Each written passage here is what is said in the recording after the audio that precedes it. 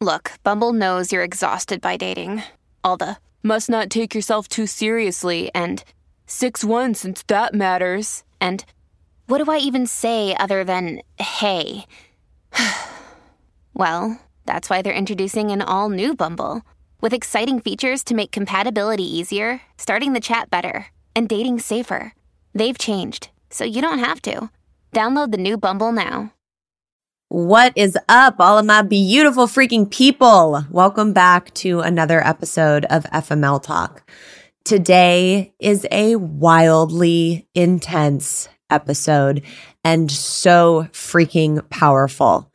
This guest is known around the world, and the case that she was involved in is one of the most highly publicized cases of all time.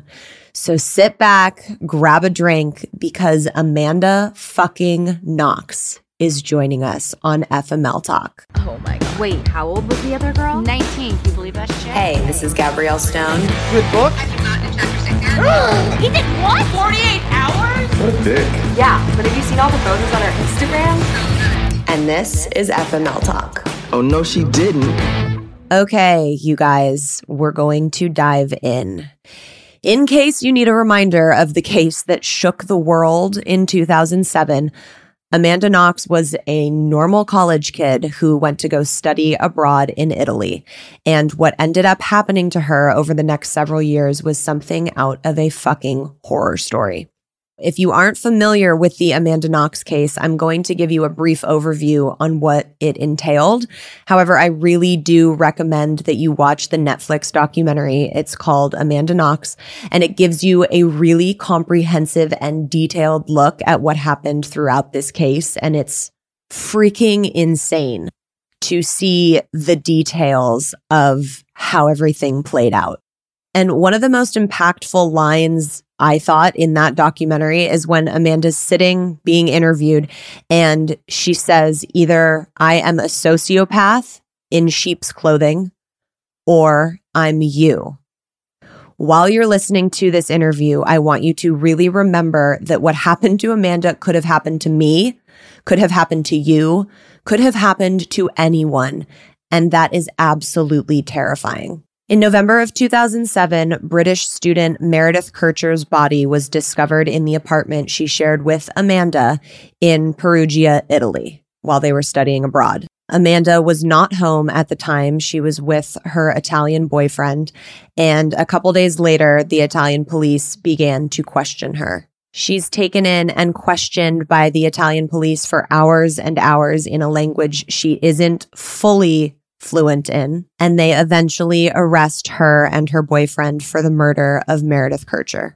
The ups and downs that happened after her initial arrest are absolutely wild. How the media started to spin things, how they slut-shamed her, invading her privacy from jail, and being locked up in an Italian prison for a total of 4 years. Just from watching the documentary, you can see that all of the evidence they had against her was circumstantial, made up by the police and journalists, and really manufactured to create this crazy story that really had nothing to do with Amanda. The police wanted to believe that her and her boyfriend had this crazy dominatrix sex relationship and that it was some wild threesome gone wrong, and then they killed her.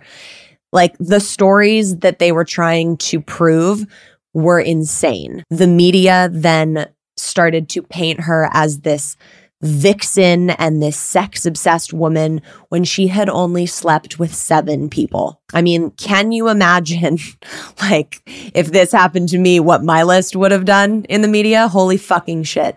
It was really crazy. After spending some time in the Italian prison, her court case finally came up and the trial happened, which was wildly publicized all over the world.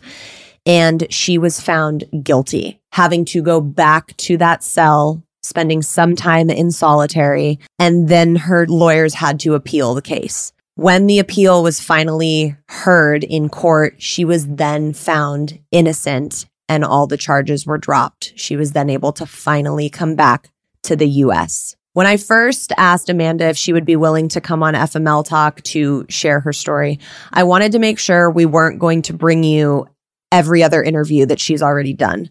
Most of the time when she appears as a guest, she's asked to walk everyone through the case and give her perspective of it step by step.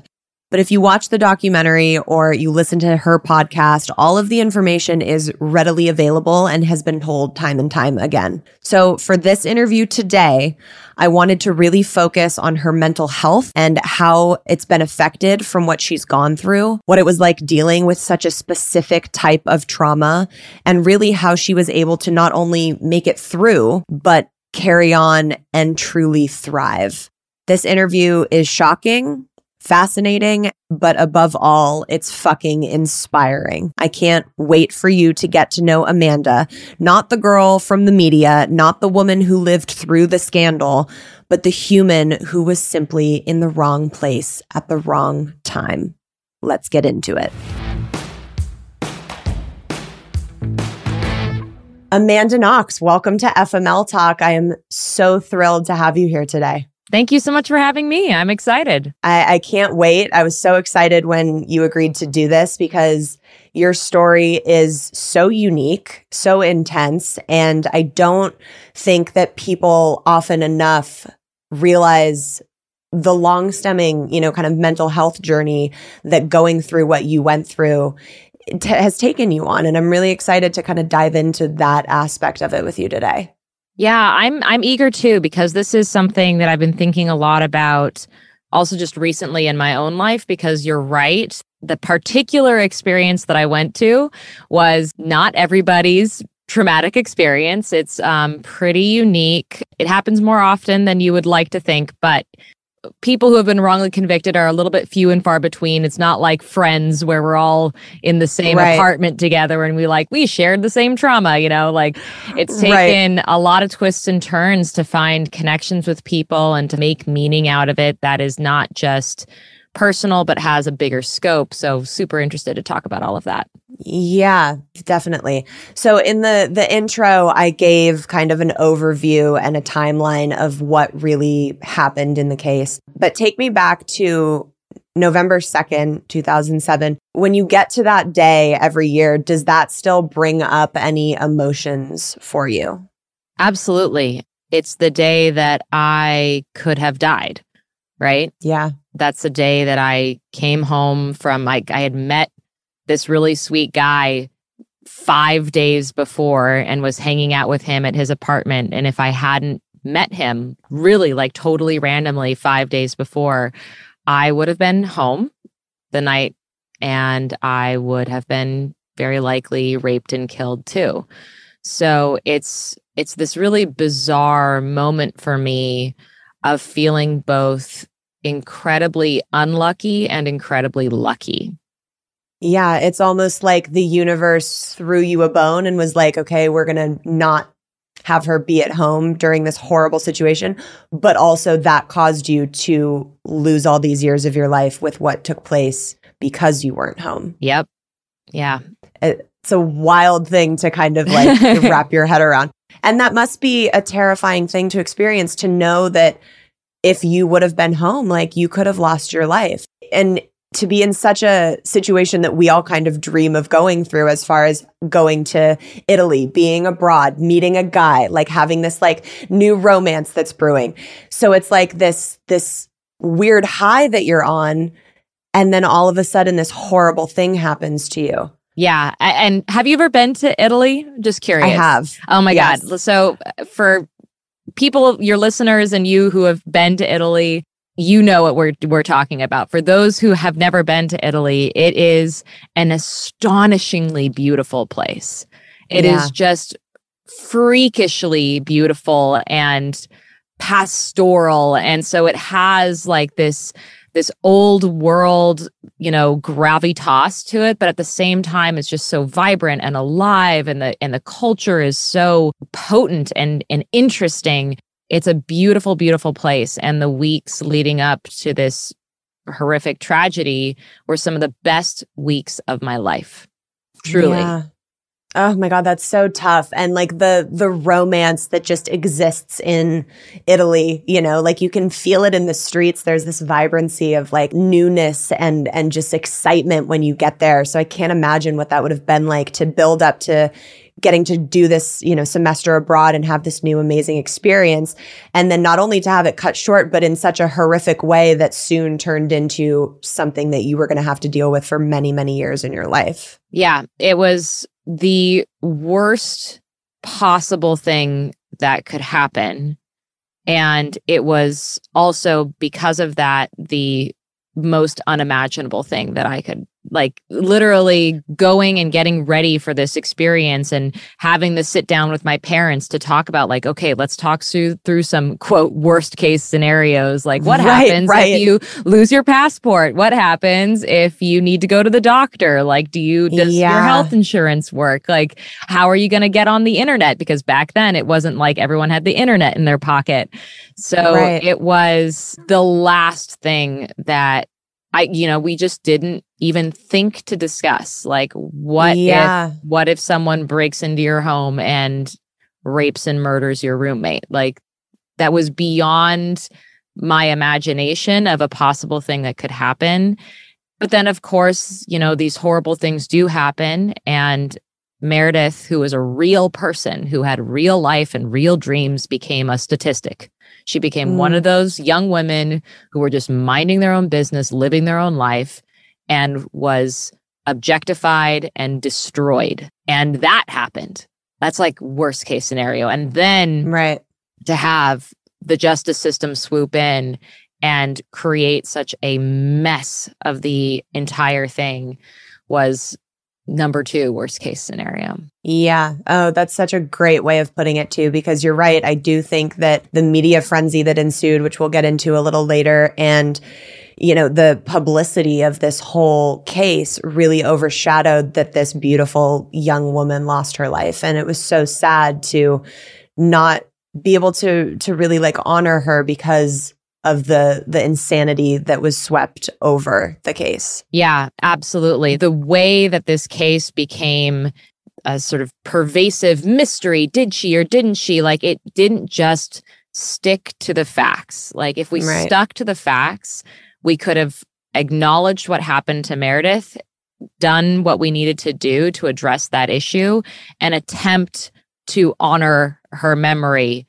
And it was all washed away into what became just this slanderous speculation circus that went on for over a decade.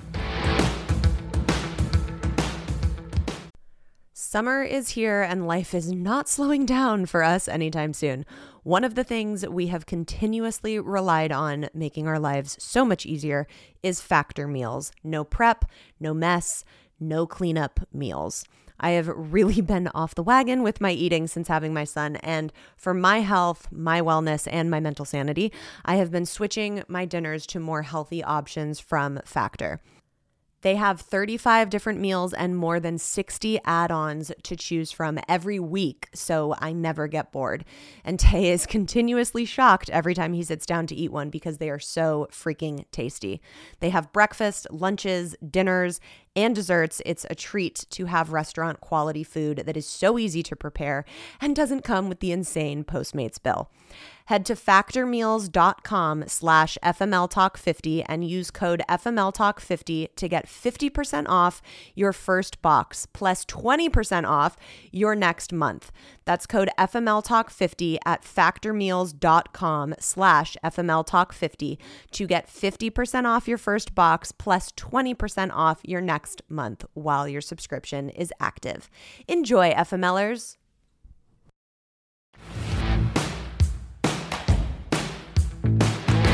So in the documentary that came out, which I thought was very well done, you say when you're being questioned in the interrogation room that stuff started to become unclear. Can you explain what it's like when you're in that interrogation scenario and what it feels like and what's happening to make you feel like you start to question things?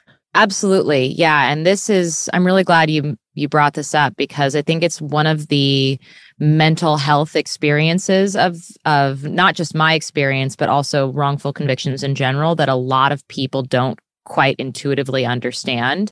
But ultimately, like, I feel like we've all at some point in our lives been lied to by people we trusted, and we've been gaslit.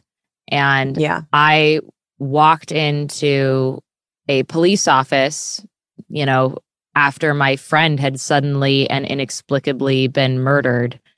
And I was questioned for 53 hours over 5 days in Italian without an attorney. And the entire time that I was being questioned, I was never told that I was a suspect. I was never told that they were suspecting me or questioning me as somebody who they thought could be involved. Instead, what they told me was that I was a very important witness, that I was somebody who was very close to Meredith. I had come home and discovered the crime scene. I was the one who called the cops. So clearly, I was very important to the investigation. They repeated this to me over and over again. And one of the things that they told me in that time period was any little thing that you think is insignificant could make or break this case. It could be the key to solving who did this crime. And it made me feel like they were depending on me to solve the crime for them, to like remember, someone saying something off color to Meredith one time, or someone who like walked by the house sometime on my way. Like, it was that level of just something insignificant that could have happened just in passing that would explain everything. And when I was unable to provide some seemingly insignificant piece of information, I kept trying and trying to think, like, who could have done this? Who has ever come close to us and seemed threatening in a way? I failed to come up with something because, again, like, the weeks leading up to this horrific event were some of the best weeks of my life. Right. Everyone that I met was nice. We had friendly experience. I mean, there was one sort of off-color moment that I had with someone who offered me a ride home once and then didn't take me home, and I had to like argue with him to bring me home. But like, other than that, there was nothing, like truly nothing. Meredith had lots of friends. No one had ever said anything weird or mean to us. It was beyond me who could have done this. And as I was sitting there answering these questions over and over and over again, I noticed that the police, the detectives, were getting frustrated with me, but I didn't know why. I thought that maybe they were under a lot of pressure. It was already very clear that this was a big media case. There were already, journalists swarming the town and taking pictures of everybody and trying to talk to everybody. And it was very overwhelming, and the whole town was talking about it. And so here I was suddenly at the center of this like big deal where people are saying, you're so important to figuring this out. And I felt helpless and clueless.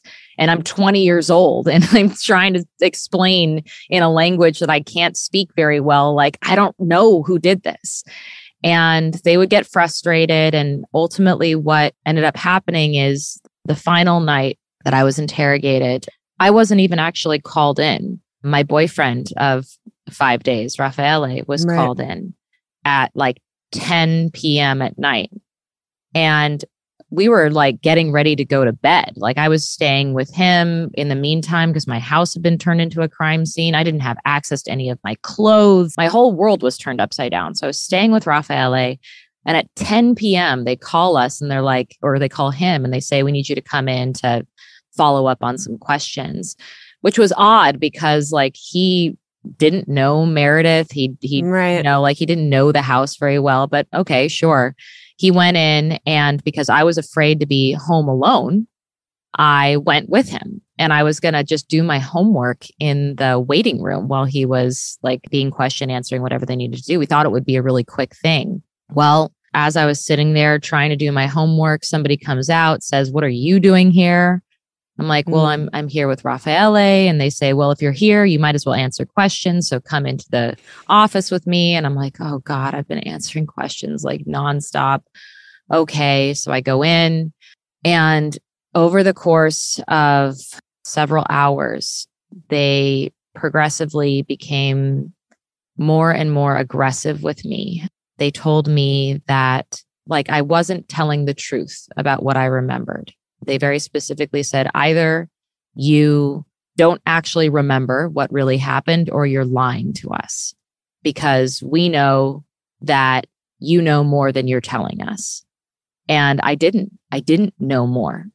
I was baffled that they were so upset with me and that they were accusing me of lying. And I knew that I wasn't lying. So I started to accommodate the other option, which was maybe I didn't remember everything. There was a police officer who was there sitting next to me telling me about how she had once been in this horrible car accident and that she didn't remember anything. She was just driving in her car. And then the next thing she knew, she woke up in the hospital. And she was like, you know what, Amanda, here's what I think happened. I think you witnessed something so terrible, you can't even remember it. But here's the thing. If you don't remember it right now, you're going to go to prison for 30 years. I mean, come on. Yeah. A lot of people think that the worst part of this whole experience was like the day I received the guilty verdict. It was not. It was that day that I was interrogated and I was made to feel like I was crazy. Yeah. And I mean, they were gaslighting you. I can still see it, the effects of it on your face when you're talking and sharing the story right now. And this was years and years and years ago. So I can't even imagine what that must have been like in that moment, having your sanity questioned and then threatened. Yeah. Yeah. Being lied to and manipulated by people I trusted. I'm still grappling with the post-traumatic stress of that. Yeah. And it's definitely in the today part of myself made me someone who actually I'm a very trusting person. I like to trust people.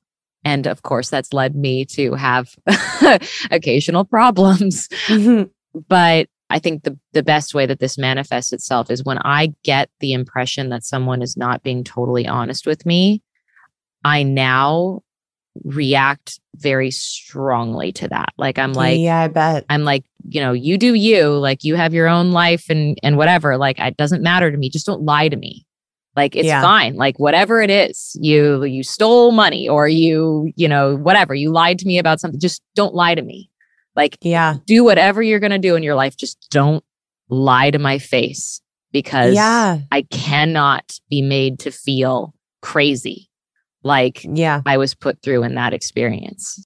And I know that so many people that listen to this show have experienced gaslighting in a relationship form. And this is like that on steroids, to go in with someone like an authority figure that's supposed to be like, A, taking care of your best interest, but B, upholding the fucking law. Yeah. I mean, it's interesting that you bring up that comparison because yes, I feel like what I went through was super bad because here were people who were in an official position, who had official power over me and others, and they violated that trust. I do think that if I were lied to by my partner, someone I had chosen to be intimate with me and to have such an important place in my life, I don't know. There's no reason to compare things, but I feel like that would be worse because alongside just the betrayal and like the mind fuck that is someone you trust lying to you, there's also the shame that you feel that you trusted them in the first place. Right. That you chose them. Yeah. That's an extra layer. That's such an interesting comparison. Yeah. There's a moment where Raffaele changed his story in the interrogation setting and was like, no, never mind. I wasn't with her that night. Do you think it's because of the gaslighting he was experiencing and the heaviness of the interrogation that he did that? Yeah. So he describes this in his book, Honor Bound. And it's such an important thing because I think a lot of people have given him a hard time for being the first one to break. The important issue, though, is that he broke. He was broken. He went through the exact same experience that I did. And what the police told him was, look, you know, you say you spent the night with this girl, but really, can you honestly say after you went to sleep that she didn't just wake up and walk out the door? And he was like, well, I was asleep. Like, obviously, if I'm unconscious, I can't Right. say that I watched Can't her verify sitting- that. I can't verify that. And they were like, well, great. You're going to sign a statement now to that effect. And then he signs a statement to that effect. And then they come to me and they say, Raffaele changed his story and says you weren't there with him. So it was not just him being put through an incredibly manipulative, coercive experience, but also the police misrepresenting his statement to me. Right. Oof. It really was like they created the narrative that they wanted to go off of and then did whatever they could to make that reality. Mm-hmm. Yeah, they did. They talked to us and communicated to us the thing that they thought would put us most in the hot seat and make us most willing to say whatever it is that they wanted us to say. And it became very clear over the course of my interrogation that they wanted me to say that I saw someone do this murder. Right. And when my cell phone records showed that I had been texting with my boss, Patrick, that night, they said, oh, it must be this Patrick guy. So Amanda, who did it? It was Patrick, right? Who's Patrick? What did you see? What did you see? Remember. And when I couldn't remember, they got mad at me and they yelled at me and they hit me and I eventually broke. And this is all in a language that you're not necessarily fluent and familiar with. Like, I can't even imagine how terrifying that must have been. Yeah. And here's the other like super critical, again, mental health thing is when we're in moments of crisis, I think it's almost instinctual to try to view what is happening to you in not the worst case scenario. So I was not sitting there thinking the police are lying to me and they're abusing me. I was thinking, do they not understand me? And is this all my fault? Like I put on this like mantle of self-blame and I was like, is this all because I can't talk Italian good enough and they're mad at me because they don't understand me? Like my mind was coming up with all of these explanations for why this could be going wrong that was putting the blame on me and not on the person who was abusing their power towards me. Totally. Oh my God, what a mind fuck.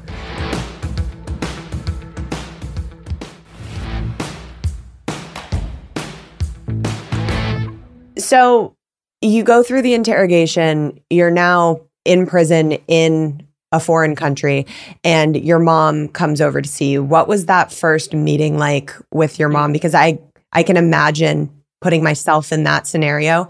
That's the only thing I would want. I'd be like, where is my mom? I want my mom. Yeah.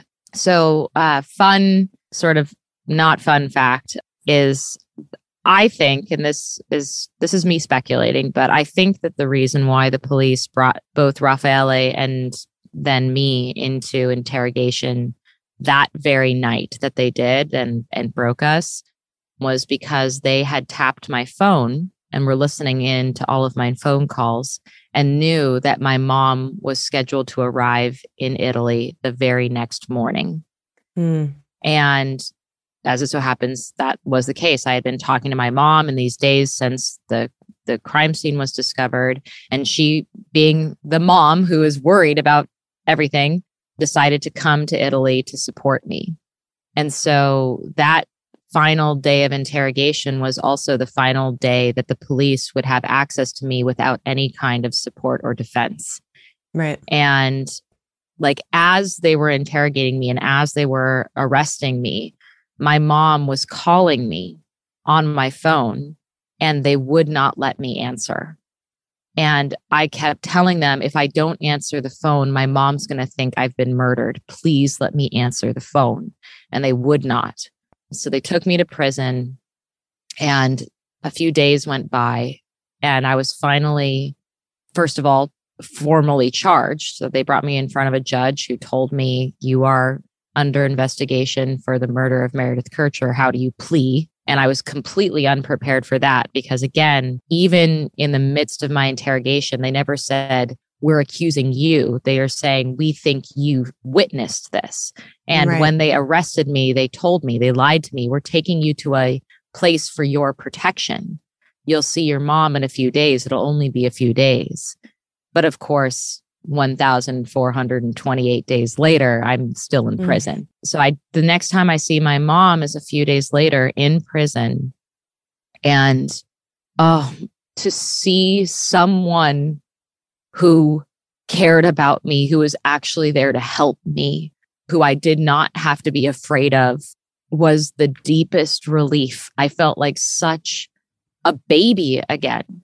I mean, I was 20 years old and I was still which is a baby, but like even then I just felt like I was a scared kid and I just wanted my mom, and we just held each other and cried for a while. And she was telling me like this whole thing is completely gotten out of control. I remember from the very beginning, my mom was super prescient. She was like, this isn't even about you anymore. This is like a huge international thing. And you're just suddenly in the middle of it. And you have nothing to do with it. And it has nothing to do with you. It's way bigger than you. I remember her saying that it's way bigger than you. And we just have to basically wait for the adults in the room to figure that out and let you come home. And I felt like my first year, 2 years in prison, I and my family were just waiting for the adults in the room to figure it out. And we were just baffled that it kept taking so long. Yeah. Those first 8 months in prison, I was in isolation. And every day I thought, they're doing the investigation. They're gathering evidence. They're going to figure out that I'm innocent. Like, is it today? Is it tomorrow? Is it the next day? Like, it could have happened any day. And yet it still didn't happen. And instead, like, all of this crazy news was coming out about knives with DNA on them and, you know, crazy, kooky homeless people who were saying they saw me on the night of the murder. Like, it was baffling to me. I thought that when they found the actual murderer, who they did, like they found the person who killed Meredith very early on. He was a known burglar. He had broken into other people's houses. He had threatened people with knives. He was known for being aggressive to women. They had his fingerprints on file at the police office. Like, they found out who he was very early on. And it made sense. And it made sense. And you and Raffaele did not make sense. And it's like, why are we hammering home the option that makes no sense when we have someone that fits the bill in every other aspect? And the why of that is because they arrested us first. Right. So during your time in prison, your diary was leaked. What did that feel like to have something that was so personal and really something that was like the only thing that you had left in prison to be so publicly exploited? Yeah, that was that. I thought that I, at the very least, would have the ability to just be alone in my cell journaling my thoughts. And it was, in retrospect, it's silly, but I've always been a journaler, you know, like I have a diary to this day. And it never occurred to me that someone would come in and take it, but also that then they would go and take little bits and pieces of my diary and put them out in the media out of context to portray me as this like slut psychopath. And they told me I had HIV and told me to think about who I had ever had sex with in my whole life to find out who had given it to me. And that's why I had a list of every person that I had ever had sex with in my whole life. And they put it out there as if I had in, 3 weeks had sex with 7 people. Right. Which, for the record, like, people have, and that doesn't mean they're murderers. Right. The fact that you, at the time, had sex with 7 people your entire life, like, I was like, oh my God, if I would have been in her shoes, like, fuck, I would have been really screwed. I would have been really pegged as a slut. Like, it's unbelievable. Let's dive into them telling you that you had HIV. Sure. Can you explain to people what that was about, why they told you that, and what the end game was? Yeah. So the first weeks that I was in prison, again, I was in isolation. I wasn't allowed to talk to anybody except for the prison staff. And there was one particular prison staff member who took a particular interest in me. His name was Vice Comandante Argiro. And he was a high ranking prison official. He wasn't just some guard, he was like in the administrative staff. And he would every evening take me out of my cell and bring me into a private office where he would interrogate me about my sex life. He wanted to know how I liked to have sex, what kind of things I liked to wear when I was having sex, if I would like to have sex with him. At first, when this was happening, I was so astonished that I thought, again, am I misunderstanding him? Do I not know what he's talking about? Am I misinterpreting what he's saying? But no, Right. I was not. And I then proceeded to play dumb. I was like, I don't know what you're talking about.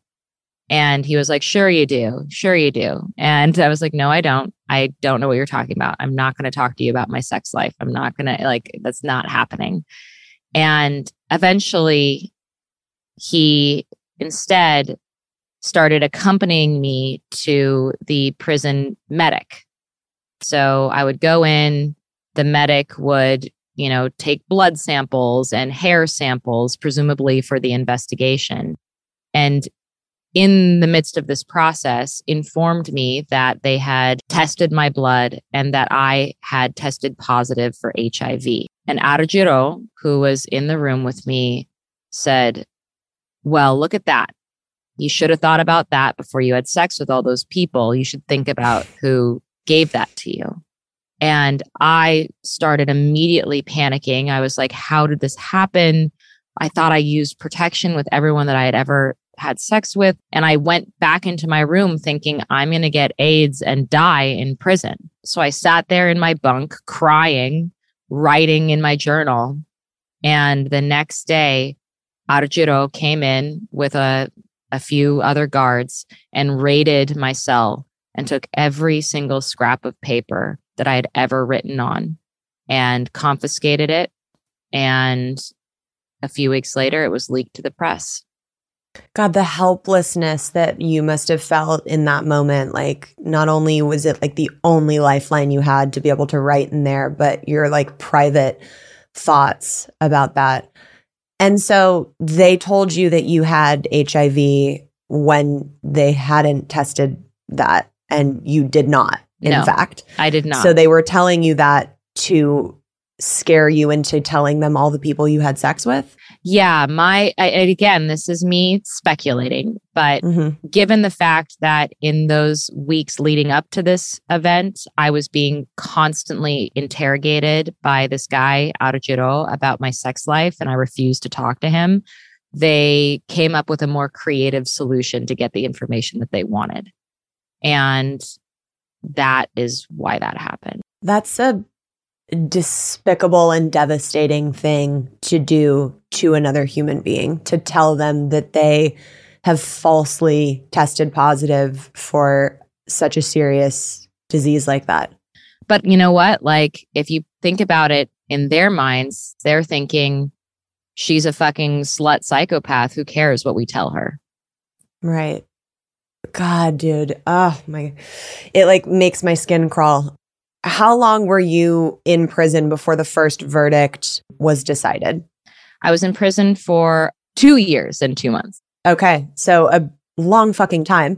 And you go into court and they find you guilty, sentencing you to 26 years in prison. What went through your head when you realized, like, oh, this is not going to be ending right now?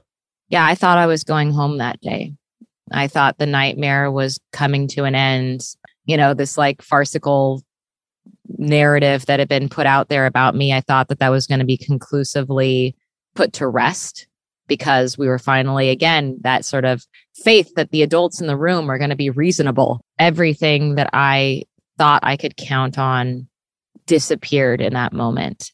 And ultimately, what I was counting on was the truth. I believed that the truth mattered and that people would base their decision making on the truth. And in that moment, I realized that the truth did not matter. It was the story that mattered, the story people were telling themselves. And I didn't matter. That's what I learned that day, that I didn't matter, that I was just a character in someone else's morality play. And I was this like fiction that they had put together, this like Foxy Noxy character. They sentenced her, but it was me that was going in prison in her place. Yeah. And again, like, I feel like it is such an extreme experience, but at the same time, I do feel like this is something that people can actually relate to. I don't want people to think that like they can't relate to me, because I do think that in our lives, people are constantly misrepresenting us and judging us for things that we didn't do or have been taken out of context. And we are stuck living with the consequences of other people's perceptions of us. We feel trapped in other people's narratives about us. And as if there's a character of us that's in other people's minds that we have to be in conversation with just to interact with the world. Yeah. That's not unique to me. I just happened to live a very extreme experience of that, where I was literally trapped in a jail cell because of it. Yeah, absolutely. Like on a more literal sense of it.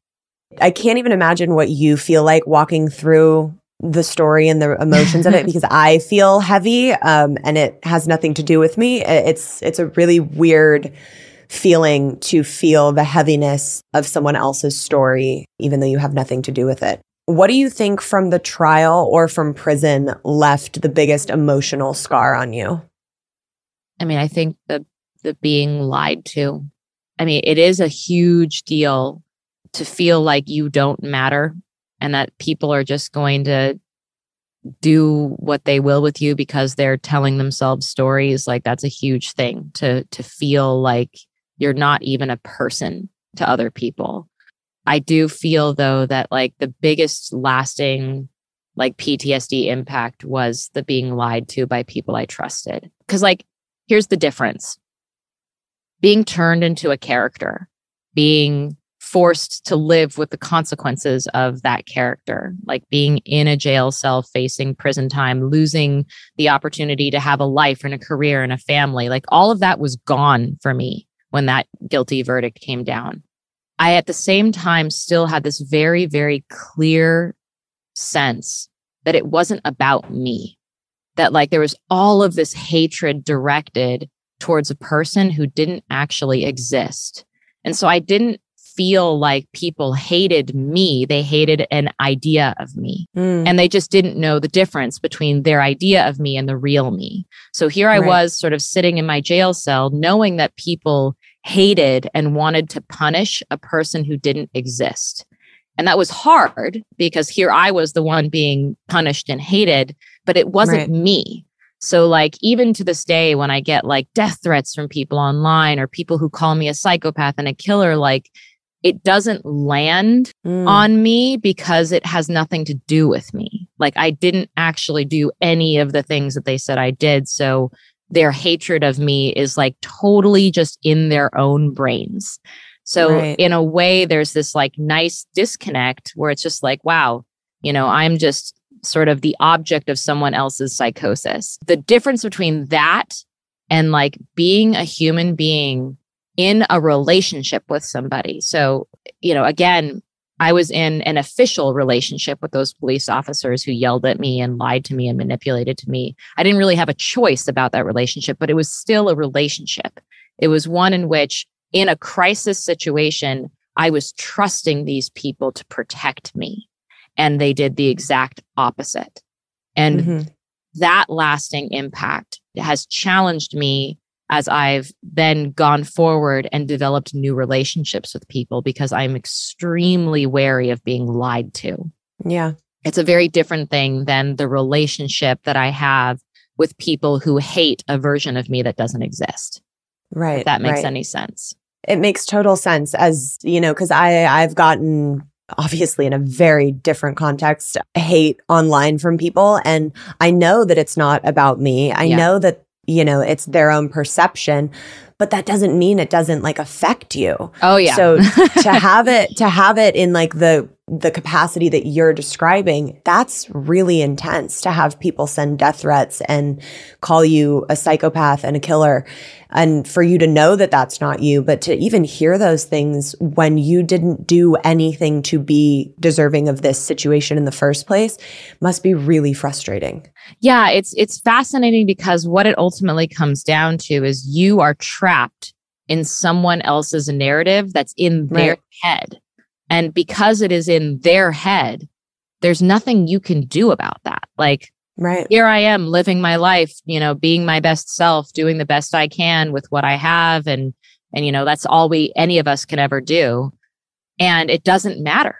Like to that person who has it in their brain that I'm a psychopathic killer, it doesn't matter what I do.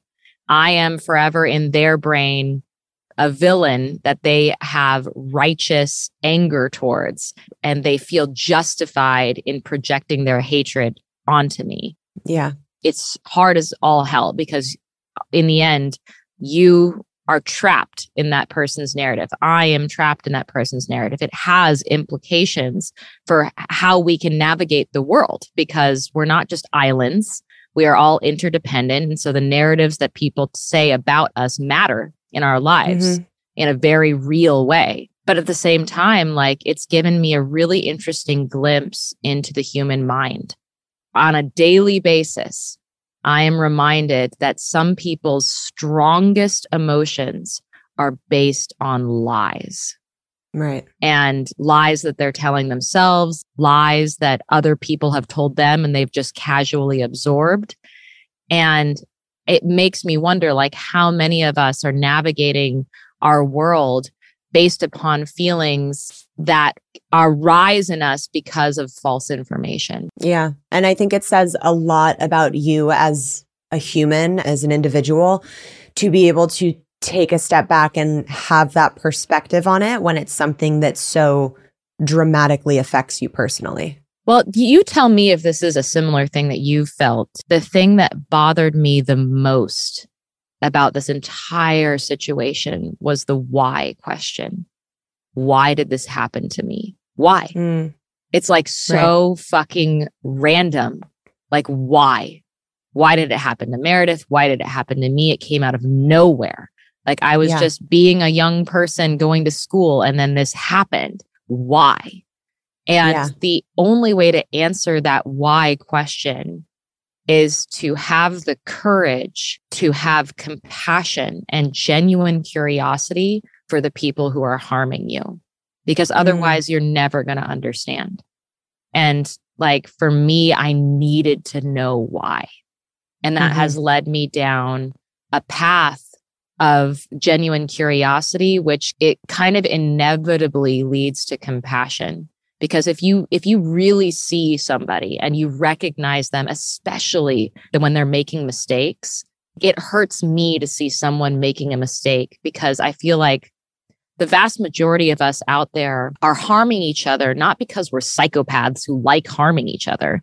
It's because we feel justified, or we feel like we're doing the right thing without realizing that we don't have all the information.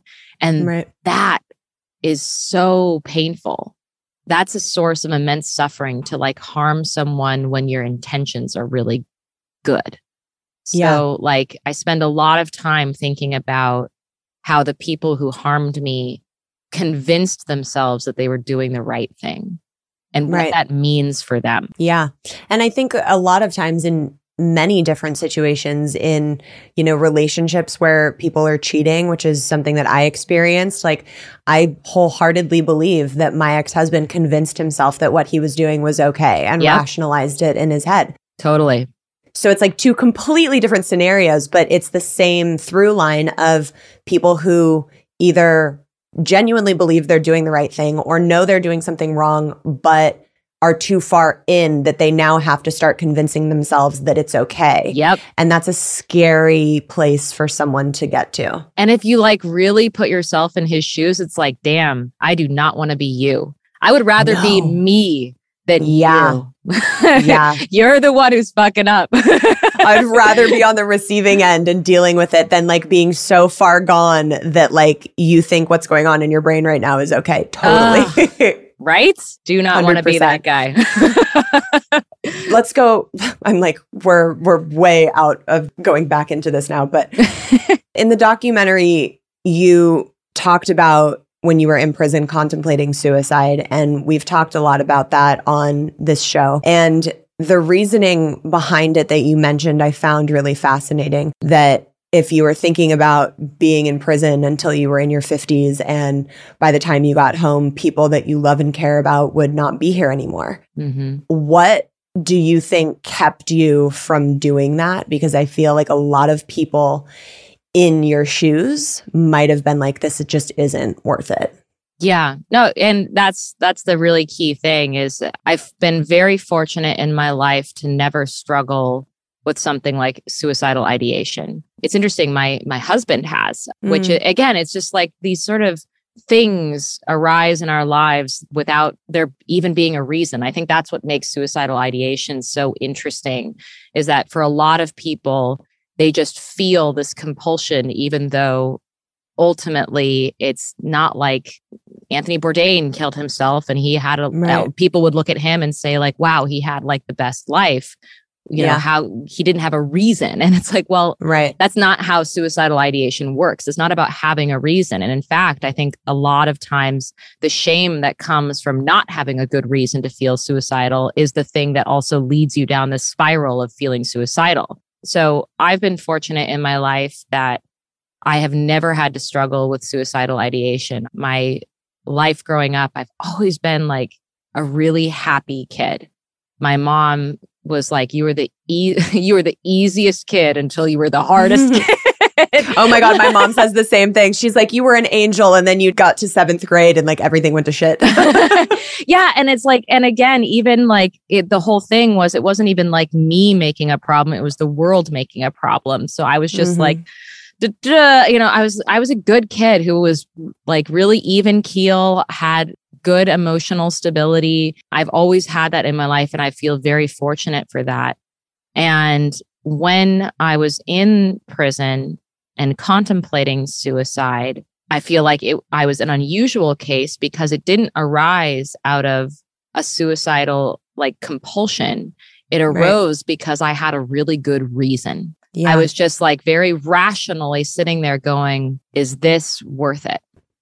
I don't know. I don't know. And ultimately, the worth it question is one that is very personal, because whether or not your life is worth living, it doesn't really have to do with your circumstances. It has to do with how you respond to your circumstances.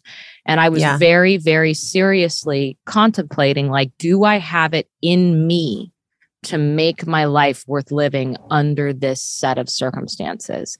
And every day I wasn't sure. Every day I was like, I don't know, big picture wise, do I see myself still doing this in 5 years, in 10 years, in 20 years, in, you know, when I'm 50 years old? Can I still be doing this? And I didn't know. And so I allowed myself the possibility. I even thought very seriously about how I would do it if I were one day decided that that's what I wanted to do. And I think that actually oddly was comforting to me, because when you're trapped in your own life and you feel like there's nothing you can do and you're utterly helpless, it helps to acknowledge the ways that you aren't helpless. And suicide, for better or for worse, is one of the ways that we are not helpless. We can make a choice. And I think that was where I'm sure that like suicidal hotlines would think this is a horrendous thing to say, but like I did find an odd amount of comfort at just the knowledge that that was a choice. And I then, having that choice in my mind, was able to say, okay, I'm just going to put that choice up on this really high shelf in my brain. And I'm just going to know it's there. But in the meantime, I'm going to focus on today. I'm not going to think about 5 years from now. I'm going to think about today. How can I make today, and just today, worth living? Okay. I can do that. I can do today. I can do sit-ups and I can write a letter to my mom and I can read a book and that'll be enough for today. We'll rethink this through tomorrow, but today I got this. And I just kept doing that every day. Yeah. I think that's actually wildly inspirational for anyone that's dealing with those thoughts to hear, not even in such an extreme situation, because I got to be honest, if I was in your shoes, like I probably would have had those thoughts too. And you're right. When you're trapped and locked up in that literal of a way, like you have to know, like, okay, if I can't handle this at one point, at least I have a choice. Yeah. So I get that. Yeah. And I feel like there's no shame in that. And maybe the mental health professionals will disagree with me and I will defer to them because I'm not a mental health professional. I just know what worked for me. And what worked for me was just allowing myself the thought. And what I realized was that that's actually a mindfulness practice. We talk about the sort of mental health ways that we grapple with things. And one of the things that I found was just allowing myself a thought without judging it, without saying that's the wrong thought to have. Just allowing myself to have a thought like, oh, if I were to kill myself, I would do it by doing X. That was a thought that I allowed myself to have without judgment. And then it sort of drifted. Like I allowed it to be there. I didn't try to suppress it. And I feel like if I had tried to suppress it, if I had judged that thought about myself, I might have entered into that suicidal ideation whirlpool of like shame and self-judgment and that making things worse. And instead I was just like, here's what I'm feeling. Here's what I'm thinking. I'm just going to allow them to happen. And as a result, not feel attached to them. And that was sort of an intuitive mindfulness practice that I wasn't, educated in mindfulness and meditation, but that's one of the things that is taught is just sit down and let your thoughts happen and notice them. Notice them without acknowledge them. Yep. Yeah, totally. Oh, there was so much goodness in there. So the media played a massive role in this case and kind of how you were portrayed, and things that were happening would never fly in today's climate, like the exploiting your sex life, saying that you were some crazy slut because you had slept with 7 people. Like it was just insane. How do you feel that the media used your sexuality against you in this particular case? Yeah, it's amazing how things can change in not that much time. This is 2007, so we're not talking a million years ago. Right. But I think they did the age-old practice of vilifying the whore. Yeah. So taking women's sexuality and portraying it in the worst possible light and equating female sexuality with depravity and the capacity for violence. I don't know. I'm preaching to the choir. We all know it's done. We see it happen a million times. But if you want to attack a woman, you attack her sexuality. It's just that simple. Yeah. Suddenly because she becomes less than. It's so fascinating because in our society, we obsessively objectify women constantly and we're sexualizing them constantly. But we can use that platform and use it to crush a woman as long as we are presenting her as someone who is depraved and unnatural for having a sex life.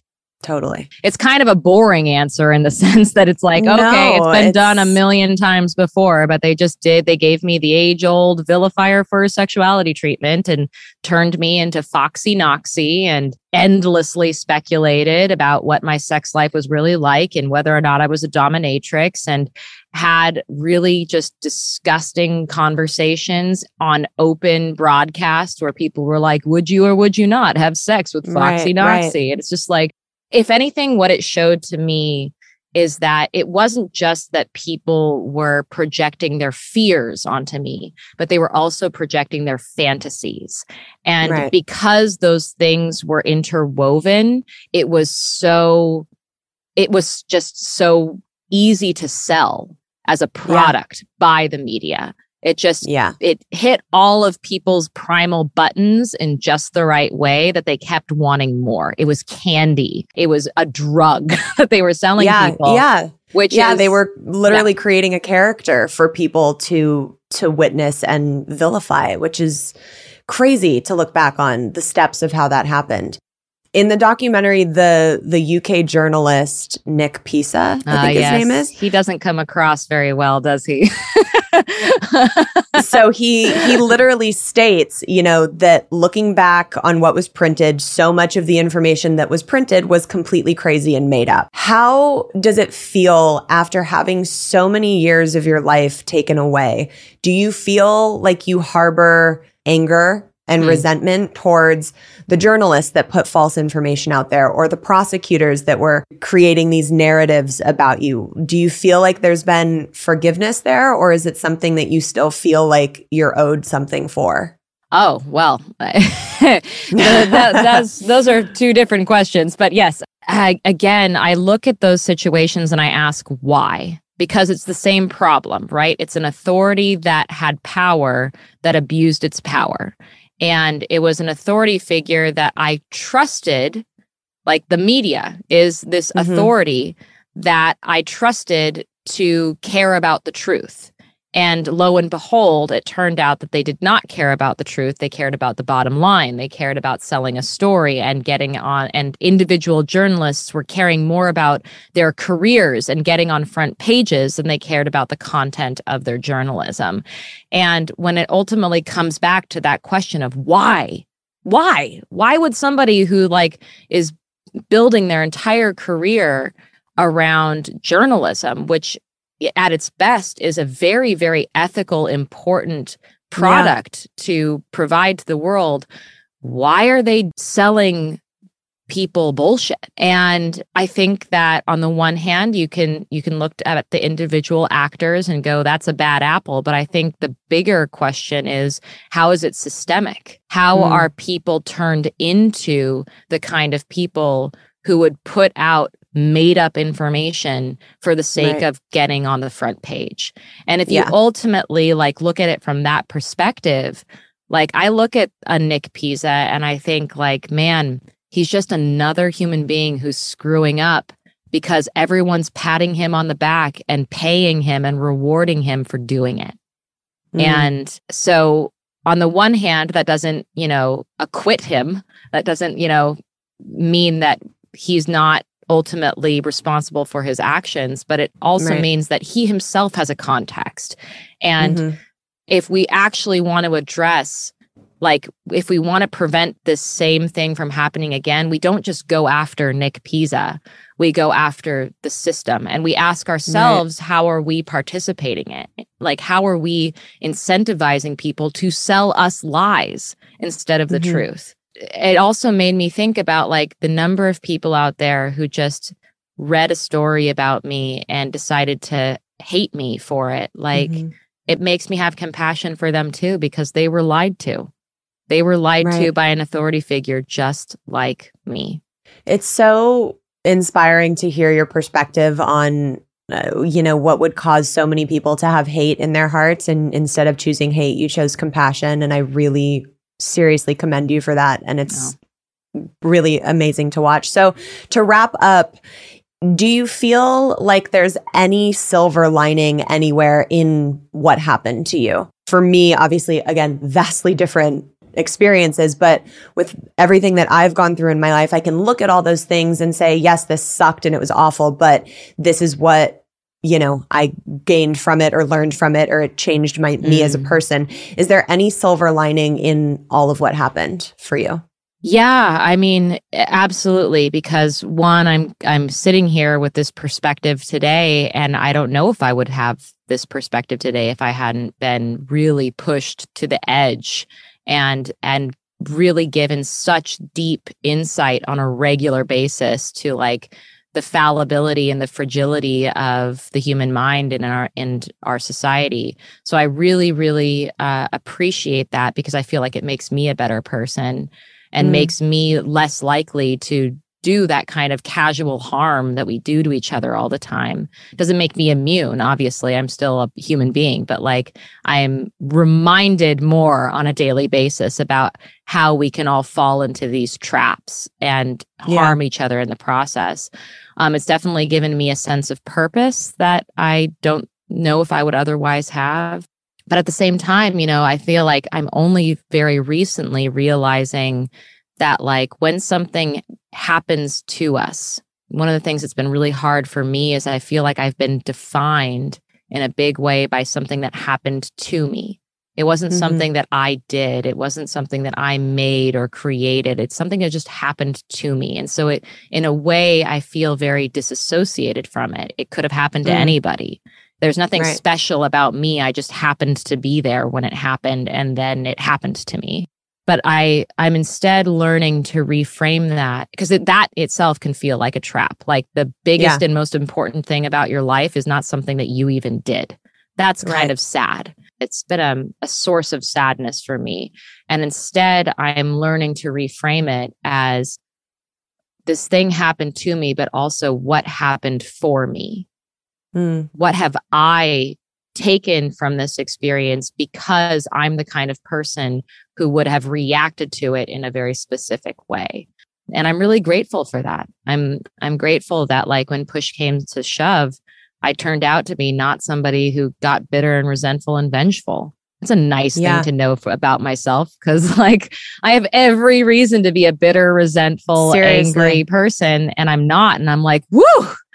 Thank goodness, It's really incredible and a testament to you. Can you tell everybody where they can find you on social media? And I know you have a podcast that I've started to get into. So can you tell everyone where they can check that out? Oh, thank you. Yeah. I'm putting all of this thought into practice in my podcast Labyrinths that I host and produce with my husband, Chris. You can find me on social media at Amanda Knox on Twitter and at Amama Knox on Instagram. You can also find all of my work at knoxrobinson.com. Amazing. Amanda, I can't thank you enough for your vulnerability and for going through this story yet again. I can't imagine it's easy. So I really appreciate you being here. Thank you so much for sharing with me and having fun with me. I want to genuinely and truly thank Amanda so much for coming on and being so open with me and so vulnerable. When I first messaged her, I had no idea if she would be willing to come on and rehash everything that she's moved on from. But to me, the most inspiring part of this whole interview was hearing her not place blame on people and not hold hate in her heart for people who literally took years and years of her life away. To not hold on to that is really what I talk about so much day in and day out to all of my followers and listeners, is forgiveness. And that's a hard fucking pill to forgive. I don't know if I went through that situation the way that she did. Really, if I would be able to not feel anger and not place blame on all of the people that really fumbled the ball so fucking badly in this case. And keep in mind that this all concluded 10 years ago, a decade ago. And there were many times when she was recounting certain parts of this story where you saw her get wildly emotional.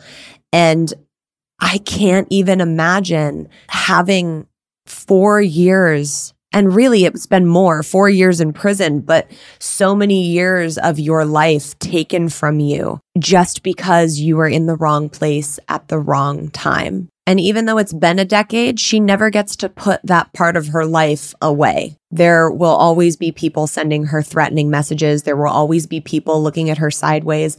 She will always be questioned because of the way the media portrayed this case. She never gets to just fully shed that. And to hear her express that she can see the silver lining in all of it and that she can forgive through all of it is truly a huge feat. I was so beyond impressed and inspired by her outlook on what she went through.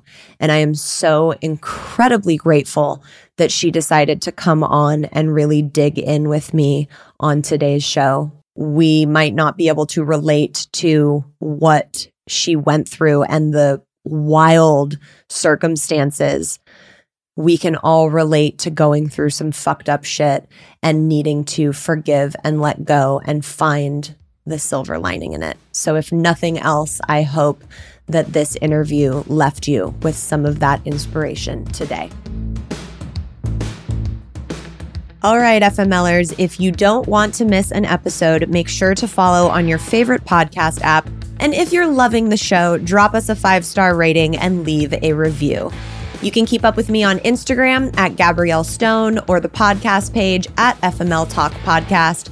For all the merch and books signed personally by me, you can shop the FML line on eatprayfml.com. And as always, have a fucking self-love cocktail on me.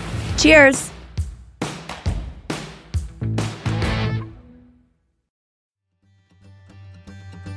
Welcome to As a Woman, Fertility Hormones and Beyond. I'm your host, Dr. Natalie Crawford, and I am a fertility physician and co-founder of Fora Fertility in Austin, Texas. We will talk about a wide range of topics, including the menstrual cycle, your hormones, infertility, IVF, mental health, and, well, beyond. So join us and become part of the community of collaboration that amplifies others as a woman. This podcast has been brought to you by Podcast Nation.